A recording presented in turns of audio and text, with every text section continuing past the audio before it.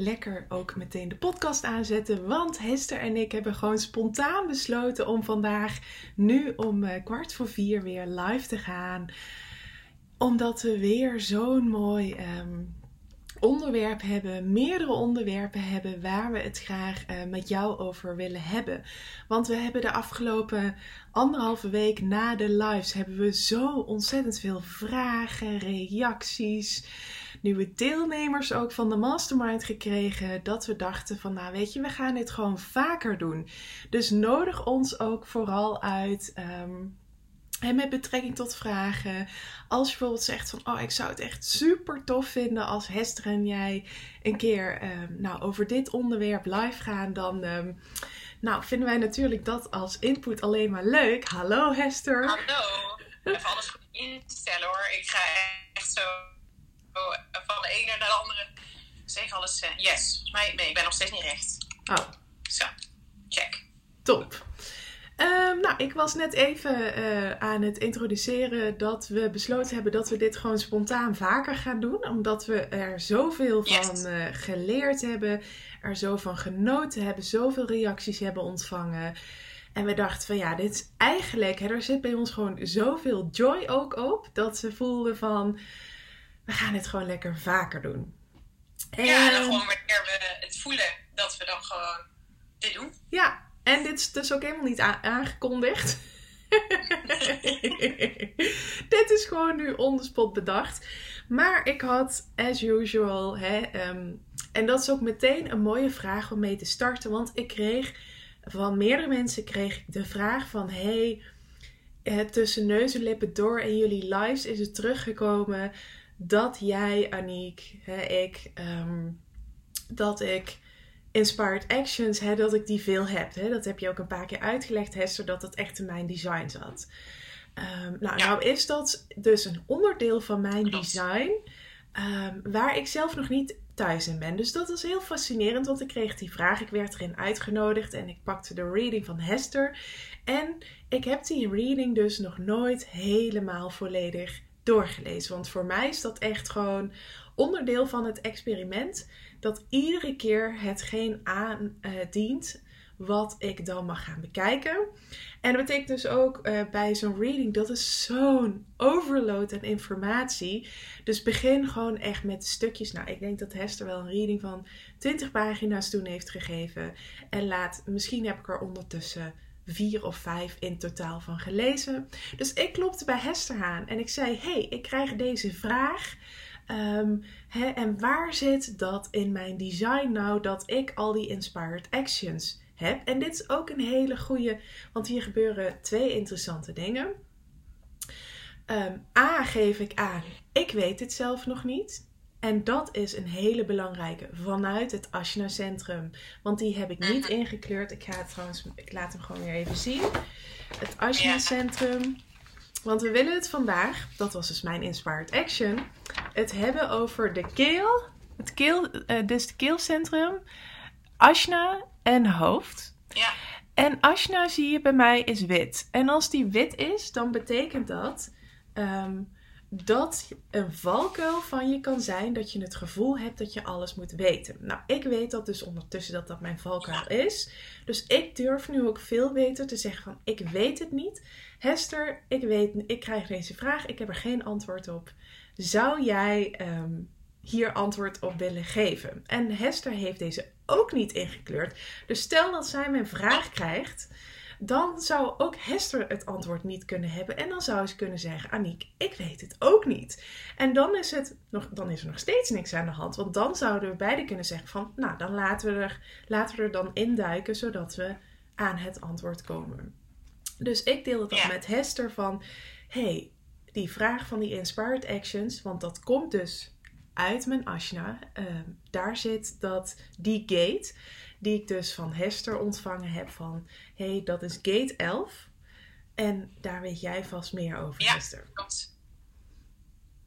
Nou ja, dat is misschien goed, hè. Dat is inderdaad gate 11, de ideeënfabriek. Dus daar komen letterlijk, Aniek werkt gewoon als een ideeënfabriek. Die kan echt in haar brein draaien en poef, heeft ze een idee. Ja. En dat zit echt in die, net als die Ashna, als je die ongedefinieerd hebt, dan ben je eigenlijk hier om dingen vanuit meerdere perspectieven te bekijken. En het nooit echt zeker te weten. Ja. Kijk, je hebt mensen in je omgeving die hebben altijd een hele sterke mening. En je hebt eigenlijk, ik herken dat bij mezelf, dus voordat ik met Human Design werkte, ik vond dat altijd heel moeilijk. Want ik kon echt in een gesprek hebben met iemand en denken, oké, nu ben ik links. En dan had ik een gesprek met de ander en dacht ik, kak, nu ben ik toch eigenlijk ook een beetje rechts. Hoe werkt dat bij mij? En dat ik ook wel eens tegen mezelf zei, weet je, maak gewoon een keuze. Durf gewoon voor je mening uit te komen. Ja. Maar dat Human Design weet, ik heb een ongedefinieerde ajna, dat is dat tweede driehoekje van boven. Ja. Dat ik hier juist ben om dingen om zaken uit meerdere perspectieven te bekijken. Ja. En de grootste conditionering, en die herken ik ook enorm bij mezelf, is dus dingen niet weten. Ja. Ik heb altijd het gevoel gehad dat ik overal antwoord op moest geven. Dus ik vond het ook heel moeilijk om bijvoorbeeld in een groep, als je een training volgt, je hand op te steken en te zeggen, ik weet het eigenlijk niet. Zou je het anders kunnen formuleren? Of ik weet het gewoon oprecht niet. Omdat ik altijd dan ofwel heel erg ging zoeken van, heb ik niet toch ergens een heel klein beetje kennis? Ja. En soms bedacht ik ook gewoon, blufte ik me er gewoon doorheen. Ja. En dan kom je in een knel. Want dan ga je eigenlijk voorbij aan je design. Ga je dus voorbij aan hoe je ontworpen bent. Ga je dus antwoorden bedenken. Want het is helemaal dus niet aan jou om dat antwoord te geven. Terwijl nu bij die vraag van Aniek, die gate 11... weet je, voor de Human Design weet ik het wel. Terwijl ik heb ook wel eens dat ik een vraag van Aniek krijg en zeg, weet ik eigenlijk niet. Maar voor mij is dat wel altijd, dan kan mijn onderbuik spreken en zeggen, oké, dit wil ik uitzoeken. En soms heb ik ook, dan voel ik een hele duidelijke nee. Denk ik, oké, dit is dus blijkbaar nu niet voor mij.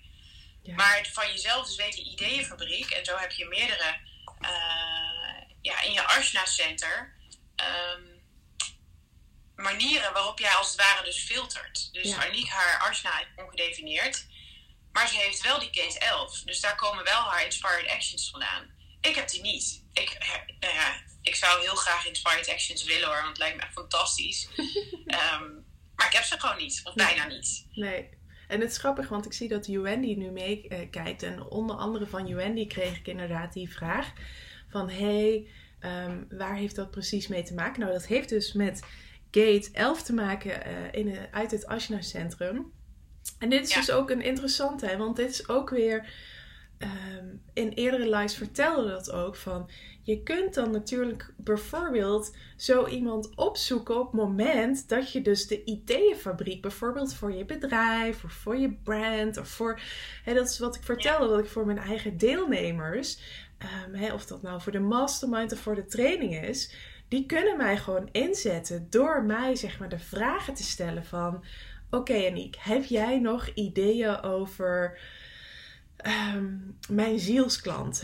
Wat voor beeld heb jij daarbij als je mij hoort praten? Of heb je nog ideeën voor content? Nou, ik heb echt altijd als je mij vraagt ideeën. Ik heb dus ook nooit een probleem met content moeten bedenken. Want dat is dus die ideeënfabriek. En natuurlijk is daar ook wel weer een schaduwkant in, zoals dat bij alles is. Je hebt een uitbalans en je hebt een inbalans. Inbalans, dan is dat fantastisch en dan weet je ook welke ideeën je tot uitvoering wil brengen. Uitbalans kan je ook 1000 ideeën hebben.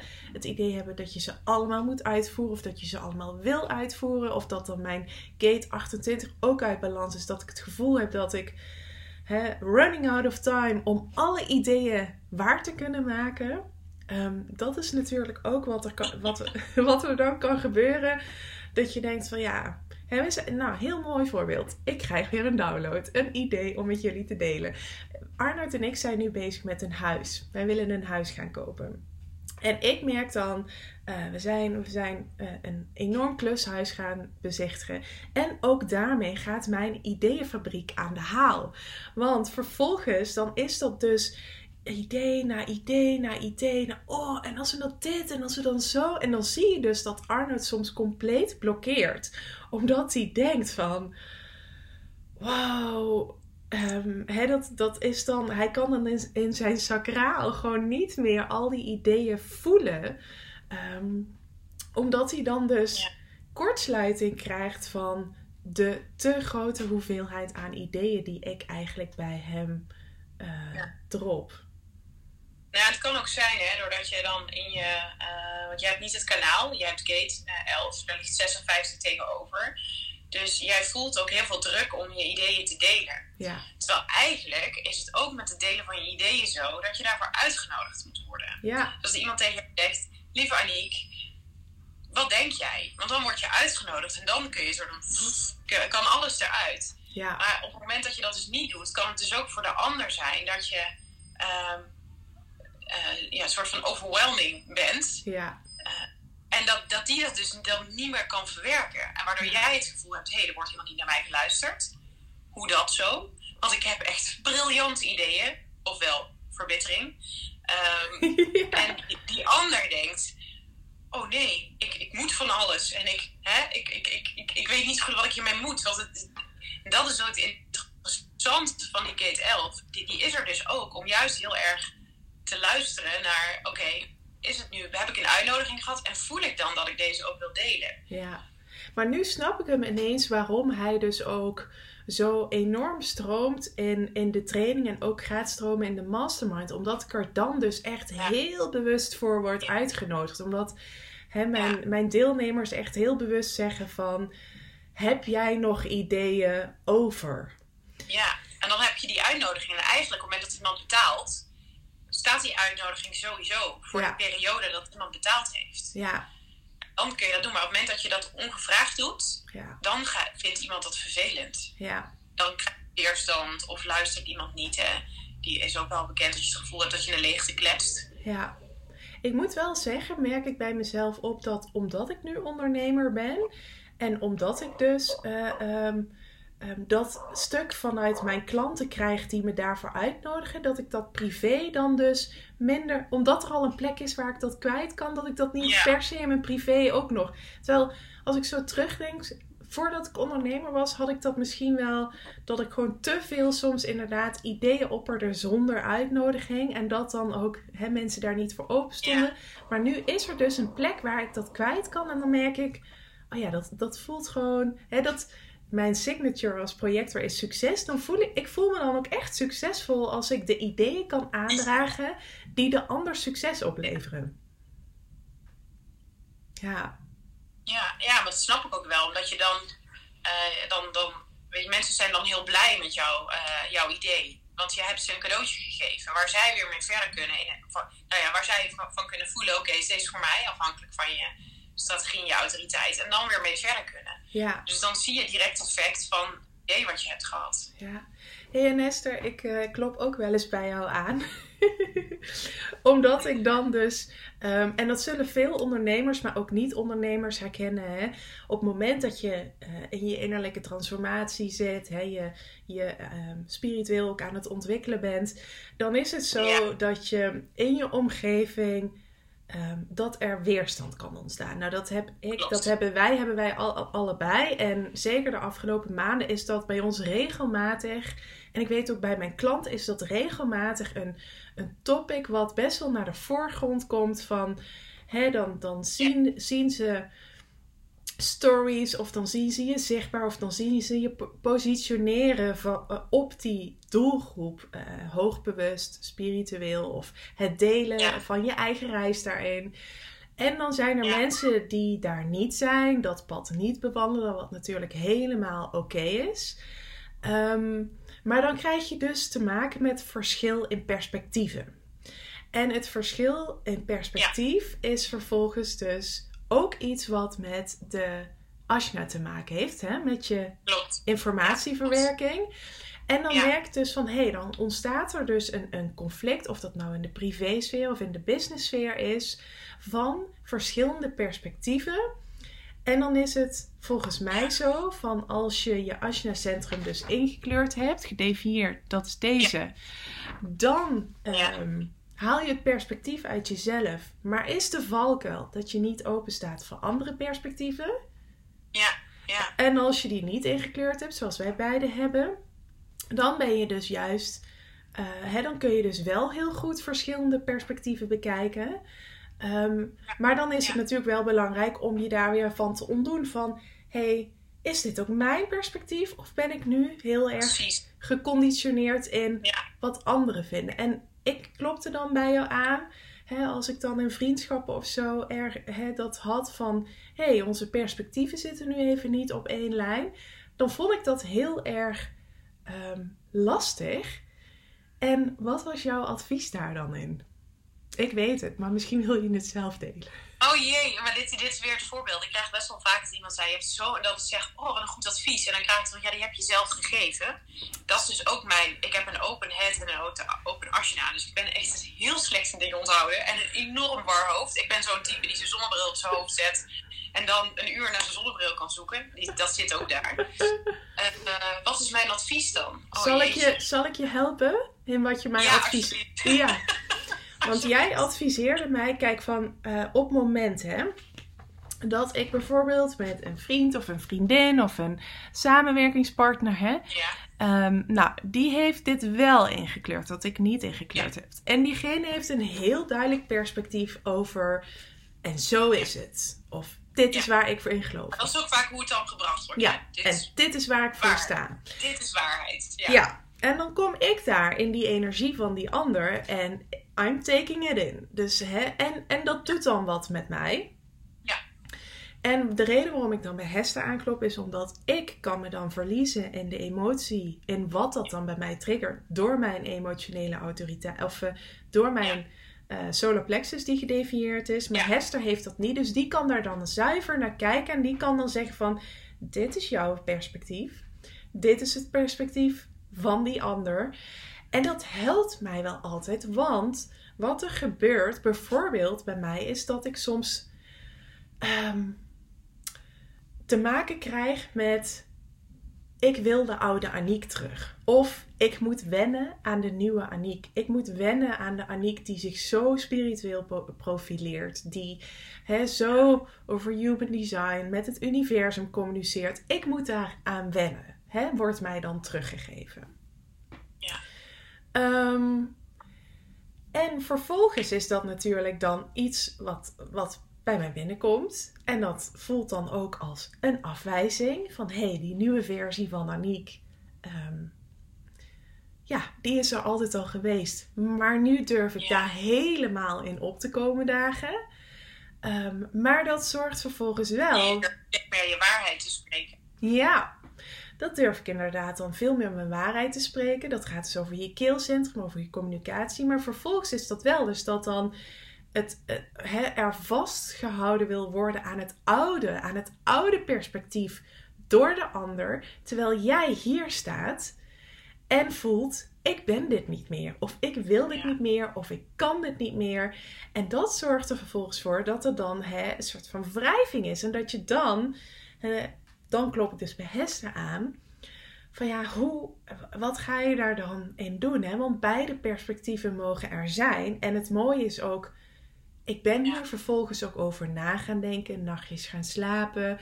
Want het vraagt ook om herbalanceren van samenwerkingen, vriendschappen, contacten. Soms achter je laten. Soms juist het gesprek aangaan. Daardoor juist nog een verdieping erin kunnen of kunnen creëren die er niet was. Maar dat gaat dus echt over, en dat kun je in teamverband hebben, in vriendschap, in familie, in relaties, over die verschillende perspectieven. Dat is ook zo mooi hoe je iemand met een ongedefinieerd center kan inzetten. Dat klinkt misschien heel zakelijk. Maar weet je, ik kan inderdaad heel goed zien of jij in je golven zit. Ik kan op basis van hoe je appt, weet ik al, dan heb ik altijd de neiging om zo'n gifje te sturen van een server. Maar hetzelfde is dat met die perspectieven. We hadden natuurlijk vorige week hadden we het er ook over, dat er iets was gebeurd. En ik vind dat heel mooi aan jou, want jij kan heel goed naar jezelf in de spiegel kijken. Maar soms pak je ook te veel verantwoordelijkheid. Dus dat je te veel van jou maakt, Ja. Dat was ook waar we het over hadden, van je maakt het nu te veel van jou. Er is ook een aandeel, zij heeft daar ook een aandeel in. Ja. Er zit bij haar ook conditionering. Zij kijkt op een manier naar jou, maar dat is niet meer wie jij bent. Of dat is überhaupt niet wie je bent geweest. Dat is het beeld wat ze van jou gevormd heeft, misschien geprojecteerd heeft op jou. Ja. En het is gewoon heel fijn als je dan even kan uitzoomen. En dat is ook, vind ik, mijn ongedefinieerde asana. Ik heb er enorm mee geworsteld. En eerlijk, nog steeds. Toevallig had ik vandaag dat ik dacht, oh, dit is zo interessant. Want daar kwam mijn 4-lijn, mijn netwerker kwam terug. Ik doe nu een opdracht, er kwam een nieuw iemand bij. Nou ja, de 4 in mij houdt daar niet zo van. Klinkt heel onaardig. Maar ik moet altijd even wennen aan nieuwe iemanden. Want dan moet ik weer contact maken, netwerk bouwen. En ik ben gewoon het best met mensen die ik al ken. Ja. En ik merkte gewoon echt in dat overleg waar ik zat, dat ik heel graag wilde laten zien wat ik allemaal wist. Oh ja, ja. En ik zat daar dus ook. En op een gegeven moment dacht ik, ga iets achteroverleunen. Dat helpt namelijk ook gewoon echt om gewoon even iets achterover te gaan leunen. Om naar een ander perspectief te kijken. Dacht ik, zie mezelf nou eens gaan. Mijn 4 is eventjes in paniek. Want er zit hier een nieuw iemand. En die kijkt kritisch. En die stelt goede vragen. En mijn ongedefinieerde Ashna wil nu laten zien dat ik eigenlijk alle antwoorden wel weet. Ja. Wat enorm bevrijdend werkt. Dus op een gegeven moment kreeg ik een vraag. Ik dacht, oh ja, daar zou ik iets mee doen. En toen heb ik gewoon hardop gezegd, nou, het eerlijke antwoord, ik heb geen flauw idee. En toen was de ontspanning weer terug. Ja. Terwijl ik had het uur daarvoor, was ik alleen maar bezig met antwoord geven en niet het bluffen. Daar heb ik wel afscheid van genomen, maar wel zoveel mogelijk antwoord kunnen geven. Ja. Terwijl ik dacht, en dan merk ik ook, mijn ademhaling gaat omhoog. Ik krijg zo'n band om mijn ribbenkast. Ja. Dus alsof er echt een soort splitsing komt tussen mijn bovenste chakra's en mijn onderste chakra's. Dat zit bij mij altijd rondom mijn middenrif. En dat ik dacht, interessant. Maar dit is dus iets wat je dus op het moment dat je gaat werken met Human Design, en dus ook in je werk daarmee gaat spelen, in samenwerkingen, en op het moment dat je dus in staat bent om uit te zoomen van jezelf en die verschillende perspectieven, want dat kun je ook met een gedefinieerd centrum, kun je ook even met afstand naar jezelf kijken. Alleen dan ben jij hier om gewoon vanuit één perspectief je boodschap te brengen. Terwijl met een ongedefinieerde Ashna, kan het soms voelen alsof je met alle winden meewaait. Maar dat is uiteindelijk ook gewoon je kracht. Omdat je daardoor een heel genuanceerd beeld kan geven van iets. Ja, en iemand meerdere kanten kan laten zien van een situatie. Dat is weer wat we zeiden. Hè? Dat je uiteindelijk je geld verdient en je wijsheden opdoet in je niet gedefinieerde centrums. Omdat je dan dus ook zoveel perspectieven van anderen hebt gehoord. Dat je kunt denken van, oh ja, nee, dat niet, dat wel. Door het experiment. En daardoor weet je op een gegeven moment inderdaad van, oh ja, maar dit is mijn perspectief. Ja. En dat is wel echt. En op het moment dat je hem echt voelt, want dat voel je in je systeem. Maar dan nog kan er 3 dagen daarna iets komen, waardoor je toch ook weer een beetje je perspectief bijstelt. Ja. Eigenlijk moet je dat stukje, ben je bijna nooit echt helemaal zeker van datgene wat je mening is. Nee. En weet je wat ik krijg weer een idee, maar weet je wat ik daar zo'n mooi voorbeeld vind? Je boodschap en je positionering naar buiten toe. Ik bedoel, iedere ondernemer zal het herkennen dat iedere keer als je weer naar je website kijkt en de teksten, dat je denkt, dit klopt niet meer. Ja. Dit klopt niet meer. Ik bedoel, hoe vaak heb je die teksten al wel niet aangepast, omdat je dan dus weer je perspectief hebt veranderd, waardoor je denkt, die oude teksten, die kloppen niet meer. Dit past niet meer. Ik moet andere bewoording. Ik heb ook iedere keer, dan heb ik mijn teksten geschreven en dan denk ik, wow, ik ben echt super content. En dan gebeurt er weer iets in mijn leven of dan verandert er iets. Of wat ik zei, de afgelopen maanden, dat volle focus, helemaal projectenaanbod. En dan vervolgens denk ik, oh nee, dit moet echt helemaal weer anders. Of de boodschap moet anders. Nou, dat is dus wat Hester net zei. Dat je dus zo van perspectief verandert. En dat het dus ook in je, eigenlijk het ook betekent dat je jezelf toestemming geeft. Om dus ook continu je boodschap en je perspectief te mogen veranderen. En dat je niet hoeft vast te houden aan wat je misschien ooit hebt bedacht of uitgeschreven. Ik ga heel even kijken, want ik zag dat ook even lezen wat er allemaal staat. Bewegingsblijheid zegt, ik altijd. En ik lees soms posts van anderen en dan denk ik, oh ja, dat vind ik gewoon of zo gewoon of vanzelfsprekend dat ik dat niet deel of te veel van hetzelfde waar ik niet van hou. Of soms blijkt het collectief. En denk ik achteraf, oh kak, had ik het maar gedeeld. En dat gaat dan over, denk ik, de inspiratie die uit jezelf komt. Of misschien dus heb jij ook al die ideeën met je Gate 11. En Yuen die zegt, haha leuk, ik was die vraag alweer vergeten. Ik kan nu pas antwoorden, want ik stond mijn ramen te lappen. Mijn root had er ineens zin in. Nou, toppie. Oh, dat ging over content schrijven, zei Sharon. Ja, maar dat is inderdaad ook... Het mooie is... Kijk, want op het moment dat ik lees jouw bericht... En dan denk ik... Oh, hier zit ook conditionering in van... Kak, had ik het maar gedeeld. En het is zo vanzelfsprekend. En wat je eigenlijk wil vanuit deze centrums... Is dat je gewoon die gates... Dat je die... en Sharon, jij zit ook in de mastermind. Dus echt, zet ons ervoor in. Deze vraag ook van... hoe kan ik het beste dit in mijn content toepassen... Daar gaan we je echt bij helpen. Sharon heeft ook een Gate 11 trouwens. Dus die heeft ook een ideeënfabriek in zich. Precies. Dus dat is ook heel tof bijvoorbeeld. Hè? Sharon is onderdeel van de mastermind. Je zou dus ook net als mij kunnen... Wij zouden met z'n tweeën gewoon voor de rest... Kunnen wij gewoon een dubbele ideeënfabriek zijn. Maar ook weer op basis van reageren en uitnodigingen... wel daarvoor hebben om dat te mogen doen. En we hadden het net ook nog even over het keelcentrum... Ja. Nou, dat is ook heel toepasselijk. Want ik heb dus sinds 1,5 week keelpijn. Ik heb een hele droge hoest. Al 1,5 week die me ook in de nacht vaak wakker houdt. En dat is dus voor mij een duidelijk teken van... Oké, ik mag daar naar kijken. En nou, ik kreeg dus ook... de antwoorden kwamen, mocht ik ontvangen... van Aniek, ga naar je... 4, ik heb er 4. Het keelcentrum is deze. Ja. En je ziet dat er 4 van de cijfertjes bij mij zijn omringd. Dus dat betekent dat er 4 poorten bij mij zijn geactiveerd. En er werd tegen mij gezegd van... De antwoorden van jouw keelpijn zitten in deze 4 poorten die jij geactiveerd hebt. En nou, Hester had het net al over die dingen van waar ik tegenaan ben gelopen uit het verleden. Maar ook vorige week nog. Die was ik zelf alweer vergeten, maar dat klopt inderdaad. En wat is er nou? Er zijn allemaal thema's de afgelopen tijd op mijn pad. Er ontstaan allemaal situaties van het uitspreken van mijn waarheid. En ik ben dus ook in het keelcentrum gedoken, waar ik totaal nog niet eerder in was gedoken. Dus ook wat dat betreft moest ik weer de reading van Hester erbij pakken. En voor het eerst die 4 geactiveerde gates dus doorlezen. En wauw, er viel zoveel op zijn plek. Want ik heb, als ik me goed herinner, heb ik dus de gate van natuurlijk leiderschap bijvoorbeeld. Ja. Maar dat betekent dus ook dat je... Hester die weet denk ik welke dat is. Ja, ik heb jouw reading ook openstaan. Oh. Ik dacht dat ik het ging zeggen. Echt?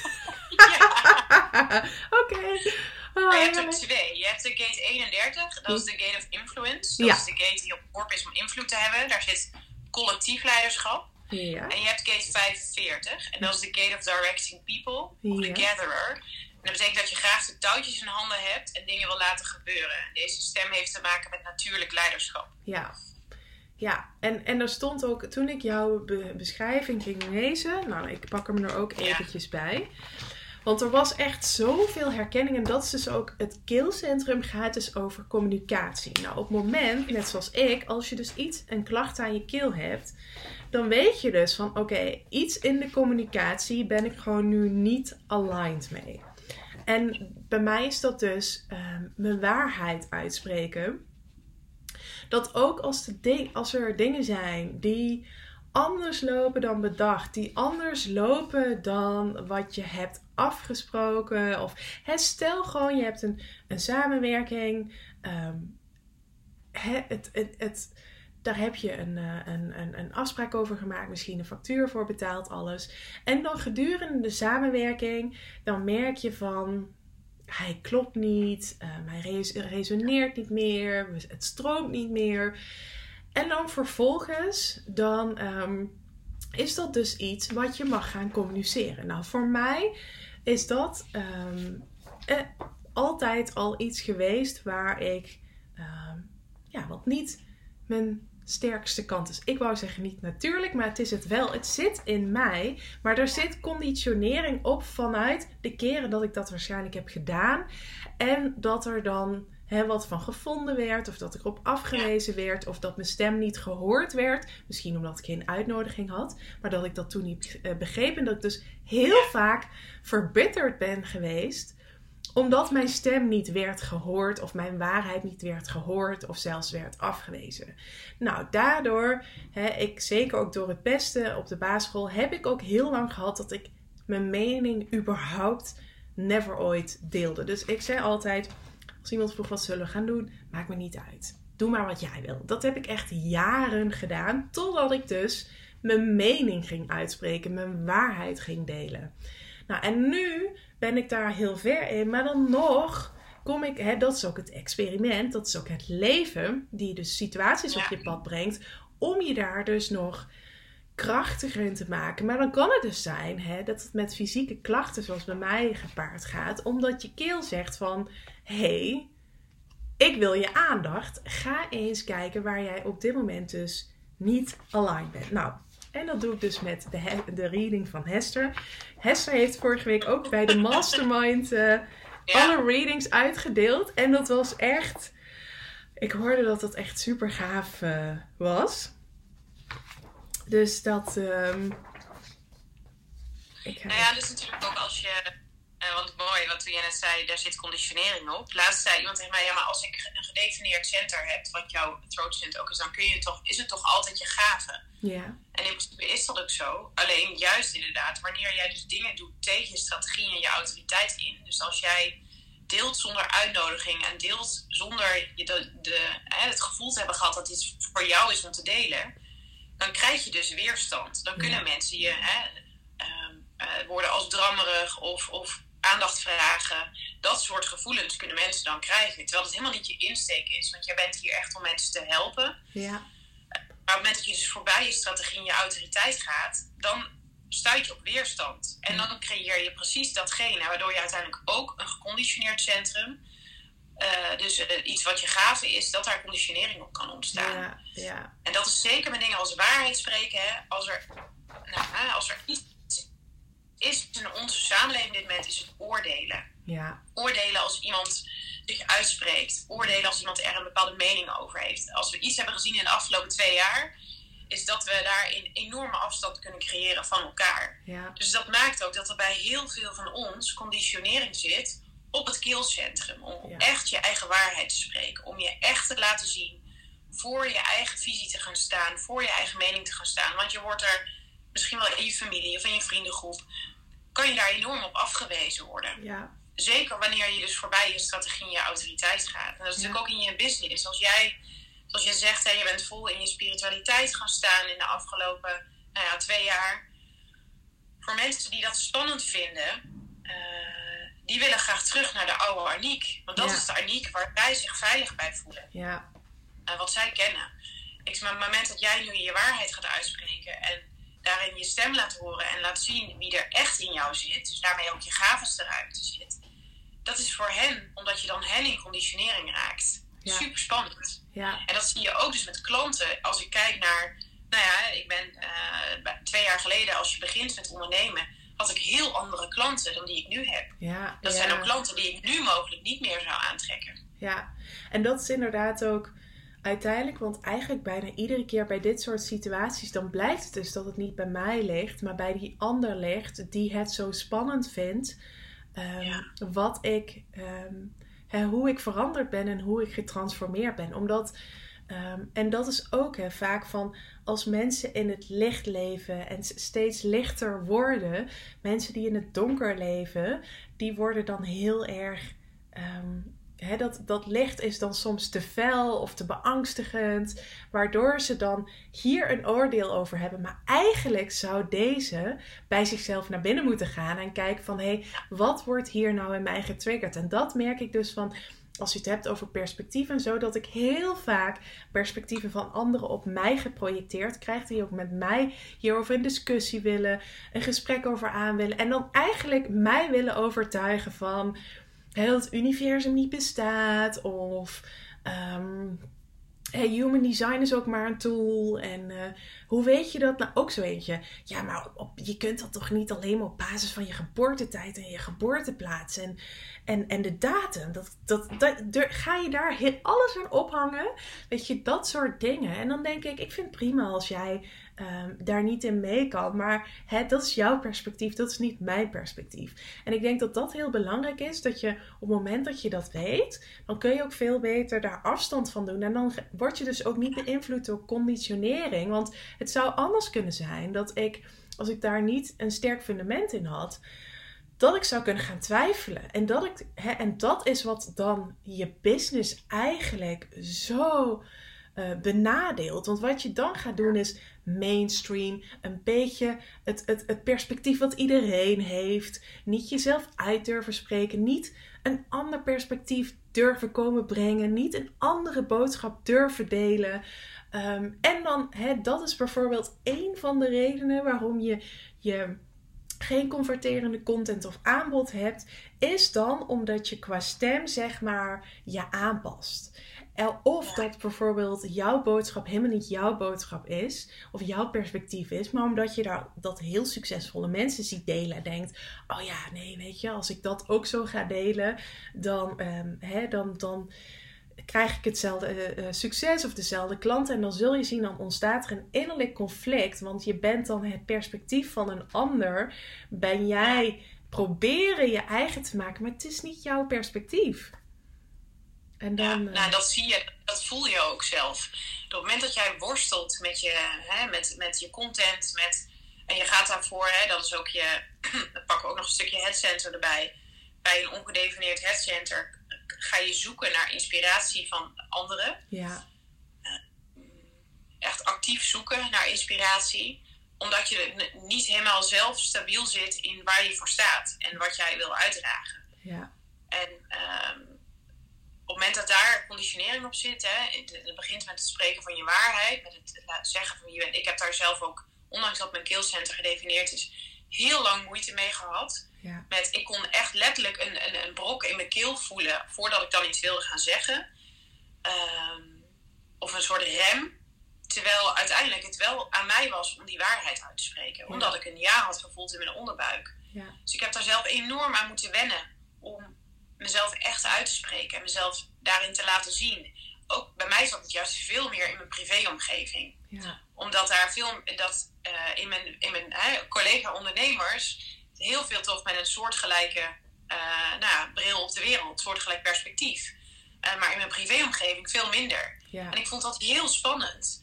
Waardoor ik op een gegeven moment ik val dan echt helemaal stil. Of ga lopen ouwehoeren over hele oppervlakkige dingen. Ja. Terwijl mijn kracht is, daarmee rem ik mijn kracht uiteindelijk. Want je kunt niet in maar een deel van je leven je waarheid spreken. Nee. En dat is inderdaad wat wij allebei, dat het dus ook soms best wel grote gevolgen kan hebben als je daarvoor kiest. Met betrekking tot bijvoorbeeld vriendschappen ook.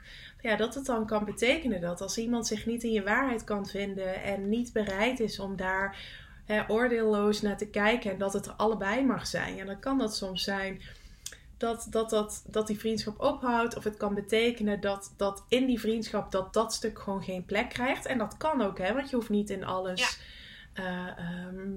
en iedereen alles te hebben. Ik heb het ook er zijn maar weinig vriendinnen en vrienden uit mijn directe omgeving waar ik spiritueel mee level of die daar überhaupt mee bezig zijn. Maar dat is ook niet erg, want ik verbind me dan bij hen weer met andere dingen. En dan zijn er altijd, net zoals met Hester, daar is de sky the limit wat betreft dat onderwerp. Maar dan heb ik dus ook verschillende plekken waar ik dat kwijt kan. En dan is het dus ook gewoon prima dat niet bij iedereen is. Nou, Sharon zegt, daarom post ik dus weinig, want ik plaats alleen wanneer het diep van binnen komt en ik me compleet voel. Ja, prachtig. Maar ik geloof haar. Ja, en maar wat ik wel... Maar nu misschien twee verschillende perspectieven zien. Ja. Daar zit één nuance in en dan zit het weer met dat pijltje en ik vergeet altijd welke kant die op moet staan. Dat is wanneer jij consistentie in je profiel hebt of intuïtief. Ja. Jouw pijltje staat naar? Bij mij of bij Sharon? Ja, bij jou. Bij mij staat hij naar links, dus linksboven is dat. Je digestion. Ja, Want daar zit verschil in. Of je, daar consistentie. Bij mij werkt dat ook niet, Sharon. Ik krijg ook echt altijd vlekken als ik ergens iets lees van je moet elke dag posten. En ik kan dat niet bij digestion. Maar hoe ik hem interpreteerde was ook van... ik ben het ik snap dat je inderdaad helemaal... dat je post wanneer je diep van binnen je compleet voelt. Maar wat ik ook ontzettend krachtig vind... is juist posten vanuit... wanneer je dus even niet compleet voelt. Het mag soms ook juist heel rauw zijn, heel echt zijn, heel donker zijn. Want ik merk juist ook dat in het ondernemerschap en überhaupt in het leven ook wel echt iets is waar je gewoon heel blij van wordt. Ik zie dat iedereen al aan het beantwoorden is, maar links is inderdaad consistent. Ja, links is consistent en intuïtie. Ja, dus linksboven gaat is je digestion en links is consistenter. Ja. Maar het is ook zo, hè, want dat is altijd nog wel de vraag. Want ik heb daar zelf in het begin enorm mee geworsteld. Ik vond namelijk zichtbaar zijn zo eng. Wanneer ik het compleet voel. Oh, je boodschap compleet voel. Ik vond zichtbaar zijn in het begin gewoon heel moeilijk. Gewoon met mijn gezicht op camera. Kijken naar mezelf. Daar zat ook heel veel in op mijn eigen waarde. Hè? Op de liefde voor mezelf. Ja. Ik vond dat heel ingewikkeld. Ik weet nog echt die eerste weken... dat ik elke keer dacht... oh, ik moet iets posten. Shit, ik moet iets posten. En daar zat bij mij ook een stukje van... feel the fear and do it anyway. Dus dat was best wel wat... toch conditionering. Wat vinden mensen daarvan als ik dit ga delen? En die zat weer niet per se in mensen... in de zakelijke context. Die zat veel meer in... op het moment dat ik mijn bedrijf startte... ben ik bewust een aparte Insta begonnen. En toen ging vervolgens ongeveer de helft van mijn volgers... die mij op privé volgt... ging mee naar mijn zakelijke Insta. Waarvan ik echt dacht... kak, dat is de reden waarom ik juist een aparte Insta begon. Want ik wil opnieuw beginnen. Ik vind zichtbaar zijn spannend. Het helpt mij niet als ze allemaal familie, vrienden, weet ik veel... dorpsgenoten allemaal mij gaan volgen... waardoor ik in het begin ook heel terughoudend was in delen. Ja. Dat ik alleen maar als ik echt helemaal 100% tevreden was, dat ik iets deelde. En daar heb ik echt even voor nodig gehad, om een soort door die conditionering die daar zit en die angst dat mensen iets van mij vinden. Dus ook daar dus mijn waarheid durven spreken. Ja. Om daar doorheen te werken en doorheen te duwen. Daar heb ik echt... dat heeft mij denk ik bijna een jaar gekost. Ja. Voordat ik me senang voelde met mijn gezicht online. De teksten die ik daar deelde. En ook gewoon simpelweg de lives die wij hebben gedaan. De eerste dag had ik echt wel een beetje buikpijn. En ik zit toch alweer in een andere buitencategorie van zichtbaar zijn. Hè? Zo voelt het voor mij. Ja. Ik blijf daar... dat is voor mij blijft dat iets waar ik alert op wil zijn voor mezelf. Omdat ik de hermit in mij zich veel liever verstopt. Ja. Terwijl ik ook weet dat mijn vierlijn, mijn netwerker, andere mensen nodig heeft. Ja. Om juist connectie te krijgen en om kansen binnen te krijgen. Ja. Dit is natuurlijk de beste manier voor mensen om mij te leren kennen. Ja. Dus dat soort dingen weten van jezelf. En daardoorheen is altijd wel een... blijft in ieder geval, in mijn geval blijft het een uitdaging. Dat zit bij mij in mijn... enerzijds dus mijn Open G-Center, hè. Dat is heb je het plaatje, Aniek. Je hebt het gewoon weer beter voorbereid dan ik. Dat zit enerzijds in mijn Open G-Center, dus het gele pakje. Maar die zit ook in mijn ongedefinieerde Ajna. En dat is dat als ik het niet helemaal zeker weet, dat ik het spannend vind. Ja. En ik heb dus, ondanks dat mijn keelcenter gedefinieerd is, zit daar dus conditionering op mijn waarheid spreken. Ja. En ik herken dat ook wel hoor. Want ik heb bijvoorbeeld 3 jaar geleden... toen was ik op het event van Eelco de Boer. En toen weet ik nog... ik vind het altijd heel leuk om mijn stem te laten horen. Nou, dat is dus ook... Ik kan dat nu ook gewoon zeggen. Dat ik dat leuk vind om mijn stem te laten horen. En dat is gewoon... Ik snap dat nu ook, want dat staat ook gewoon helemaal in mijn design. Maar ik weet nog dat ik toen uit dat publiek van een paar 100 man werd gekozen om werd er zo'n microfoon naar je toe gegooid, mocht ik mijn verhaal delen. Nou, ik wist niet wat me overkwam. Heel mijn benen trilden. Ik kon bijna niet staan. Iedereen zag dat. En ik dacht echt... Maar dat is dus ook inderdaad nog echt gewoon zenuwachtig kunnen zijn. Om dus je verhaal te kunnen delen. En dat heeft echt ook... gradaties of in ieder geval fases van groeipijnen. Maar daarna, als je het doet, want bij de laatste live, toen zeiden we ook van wow, weet je, dit vinden we zo leuk samen. Hier zit zoveel plezier op. En dat heb ik ook mijn eerste story opnemen een paar jaar geleden. Vond ik zo ongemakkelijk. Als ik mijn eerste advertentiefilmpje ook terugzie, dan denk ik echt, jeetje, echt gewoon totaal niet mezelf. Nou ja, inderdaad, de eerste keer voor een groot publiek spreken, ik kon nauwelijks op mijn benen staan. En nu merk ik van, dat gaat zoveel beter. Ook deze lives, dat gaat zo natuurlijk. Maar dat is gewoon het experiment, de weg die je moet afleggen om daar te komen. En ik wil nog even in die keel duiken. Want we hadden het er net over dat ik dus keelpijn heb. En ik heb nu even jouw reading erbij gepakt. Nou, ik heb dus onder andere... Ja, want ik heb je daarna niet meer gesproken. Dus ik ben heel benieuwd wat je conclusie was daarna voor jezelf. Nou, als je dus kijkt... wat je daaruit hebt gehaald. Gate 12, die heb ik dus geactiveerd. Dus omcirkeld. En daar staat, doordat jij verbonden bent met de bron of het universum, brengen jouw woorden een hoger bewustzijn. Maar enkel wanneer je stemming je vertelt dat je echt iets te vertellen hebt. Dus dat is echt je unieke manier van spreken. Dus door stil te blijven totdat je stemming aangeeft dat je het op een creatieve manier mag uiten, dan geef je de boodschap de tijd om te rijpen. Dus ik heb grootste impact op anderen, ook als een onbekende. En daarbij is het dus ook, als ik niet in de stemming ben, dan werkt het dus ook niet voor mij. En wat ik onder andere, en ik weet niet of dat bij deze of bij een andere gate was, maar wat ik me heel erg realiseerde, wat er uit mijn keelcentrum kwam, is dat mijn woorden, als ik iets zeg, dat gewicht heeft. Dat klopt. En omdat je keelcentrum gedefinieerd is. Jouw woorden hebben van nature autoriteit. Ja, en daar was ik me nooit van bewust. En vorige week realiseerde ik me dat dus. En toen dacht ik, ja, dat verklaart wel echt een hoop. Want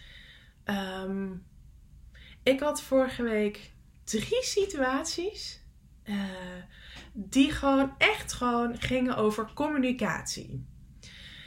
En een van die situaties was dus dat ik een e-mail had gestuurd. Die e-mail, nou dat is natuurlijk ook het nadeel van e-mails of WhatsApp. Dat je niet weet hoe de ontvanger het gaat ontvangen. Nou, die e-mail was anders ontvangen dan wat mijn intentie was. Dus ik werd opgebeld van Aniek, dit heb jij echt niet slim aangepakt. En dat is vanuit mijn promotieonderzoek. Dus ik dacht, maar ik heb het zo goed bedoeld. Er zit zo'n mooie intentie achter. En, ik zal gewoon even context schetsen. Ik had toegezegd in juni als conflictexpert te spreken op een internationaal congres rondom conflicten. En toen vorige week kreeg ik een mail van, kun je voor vrijdag, kun jij dan je abstract en je titel aanleveren? Dus je abstract is een korte samenvatting van waar je het over gaat hebben. En ik dacht, ik ben door omstandigheden nog helemaal niet aan mijn PhD nu begonnen. Ik had toen ik die ja zei een paar maanden geleden niet gedacht dat ik nu daar nog niet mee was gestart. Daar ben ik donderdag pas mee gestart. Dus ik kreeg het helemaal benauwd. Ik dacht, nee. En toen wist ik van, oké, ik kan nu denken, ik ga hals over kop zorgen dat daar vrijdag iets ligt. En ik ga op dat congres spreken. Maar ik voelde, als ik dat ga doen nu, dan gaat er een innerlijk conflict in mijn hartcentrum komen. Want dan ga ik het op wilskracht doen. Want wat ga ik me dan doen? Dan ga ik me committen. Ga ik een belofte doen. Dat ik daar over 2 maanden al spreek. Terwijl ik nu nog moet analyseren, moet schrijven. Waardoor ik een onwijze druk voor mezelf creëer. Waar ik net vanaf ben na die druk van die training van maanden. Dus ik had mijn les geleerd. Ik dacht, en deze overkomt mij niet nog een keer. Maar goed, ik stuurde dat dus. En toen belde mijn andere professor mij terug van... Aniek, je kunt het echt niet maken, want mijn andere professor... die heeft dit maanden georganiseerd. Jij hebt het gouden tickets gekregen. Er waren nog 3 anderen in de race, maar we wilden jou een kans geven. Maar ik zei, ja, maar het voelt voor mij... Ik heb dit gestuurd vanuit de intentie van... dat congres verdient het beste van de beste. Ik weet dat zij heel haar ziel en zaligheid daarin heeft gestopt. Zij verdient daar iemand die daar staat met een verhaal, die daar hoort te staan, waarbij het gewoon helemaal klopt. En ik ben dat gewoon nu niet. Door de timing van het leven. Toen voelde ik een ja, maar nu was het gewoon, ik kan niet leveren. En dat gaf mij ook het gevoel van falen. Van, ik kan niet waarmaken. Er is nu iemand boos op mij, omdat ik niet kan deliveren.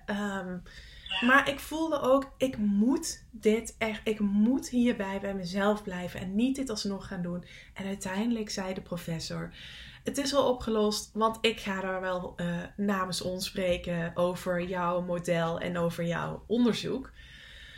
Nou, uiteindelijk heb ik dus tegen haar gezegd, zullen wij even bellen?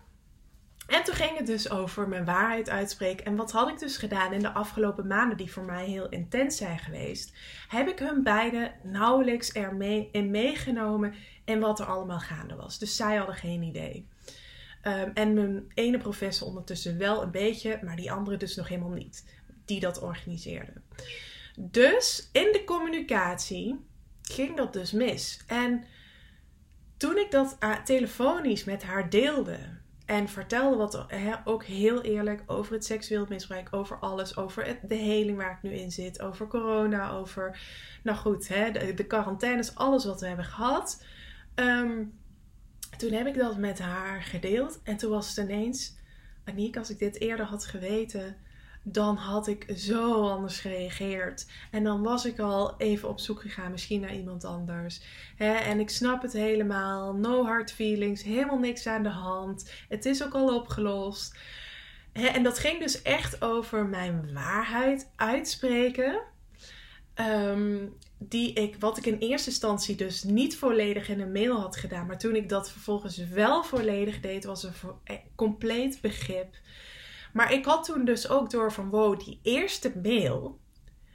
In die eerste mail hebben mijn woorden echt gewicht gehad. Want daardoor werd er bij de ontvanger, was het teleurstelling, frustratie, verdrietig.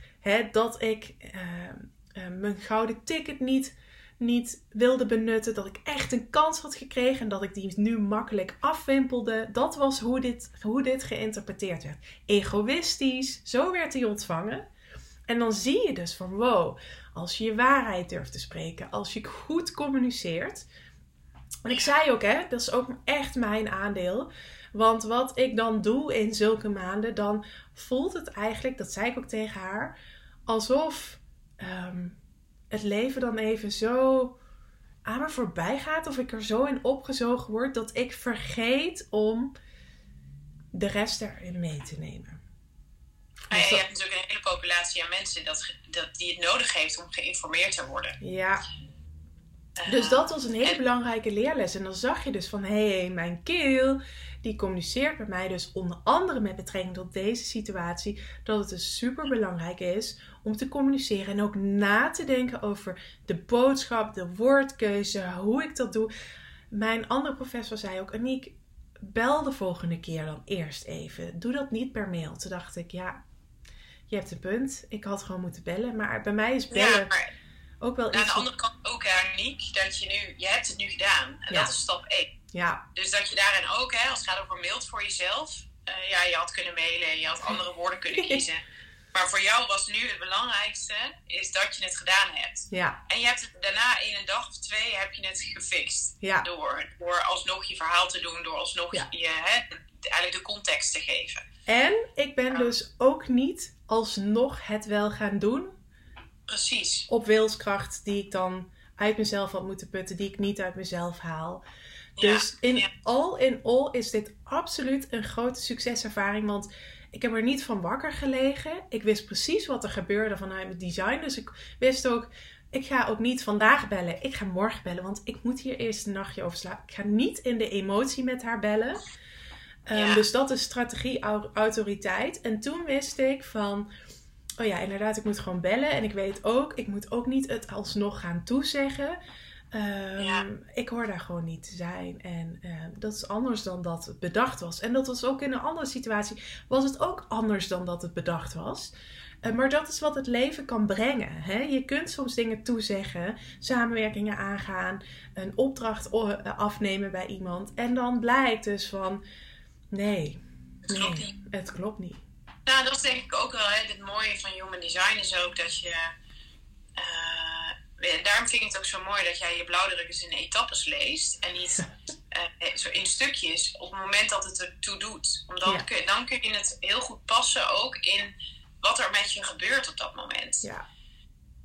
En dat is ook het hele experimenteren wat Human Design is. Dus dat je hem eigenlijk, dat je het weet van jezelf en aan de kant legt en gaat leven. En vanuit het leven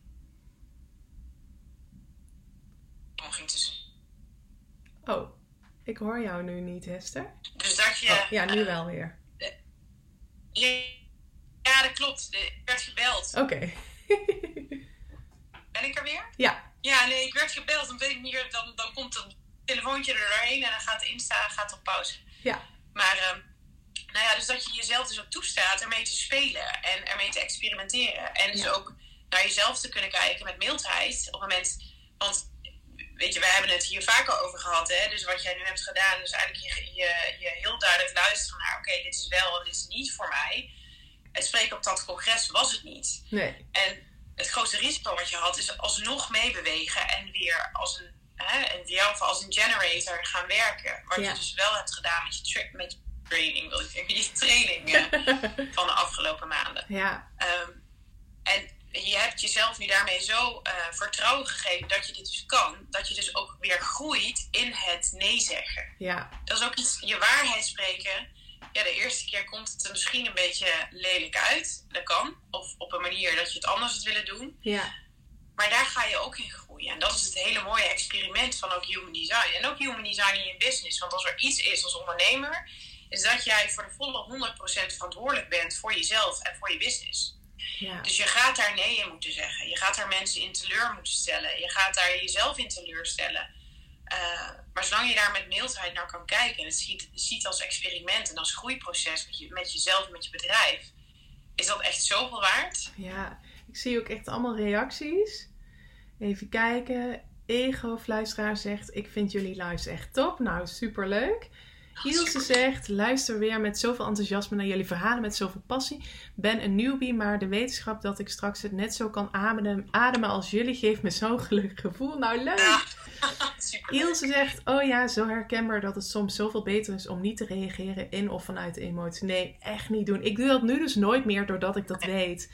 En Wendy zegt, ja, dat doe ik ook als er iets is waar ik ook mag reageren of mijn interesse wekt, dan zoek ik het op in mijn reading of nog verder uit. Ja, en dit is dus ook waarom we de reading als startpunt nemen van de mastermind. En waarom we dus ook hebben gezegd van we willen dus ook echt 6 maanden dus dit heel intensief met ondernemers gaan doen. Zodat je eigenlijk ook iedere keer wat zich aandient, dat je daar dan weer alle vragen over kunt stellen, mee kunt experimenteren, daarin kunt duiken. En dat dus dat gaan elke keer weer verschillende dingen zijn door wat er op je pad komt. Hè?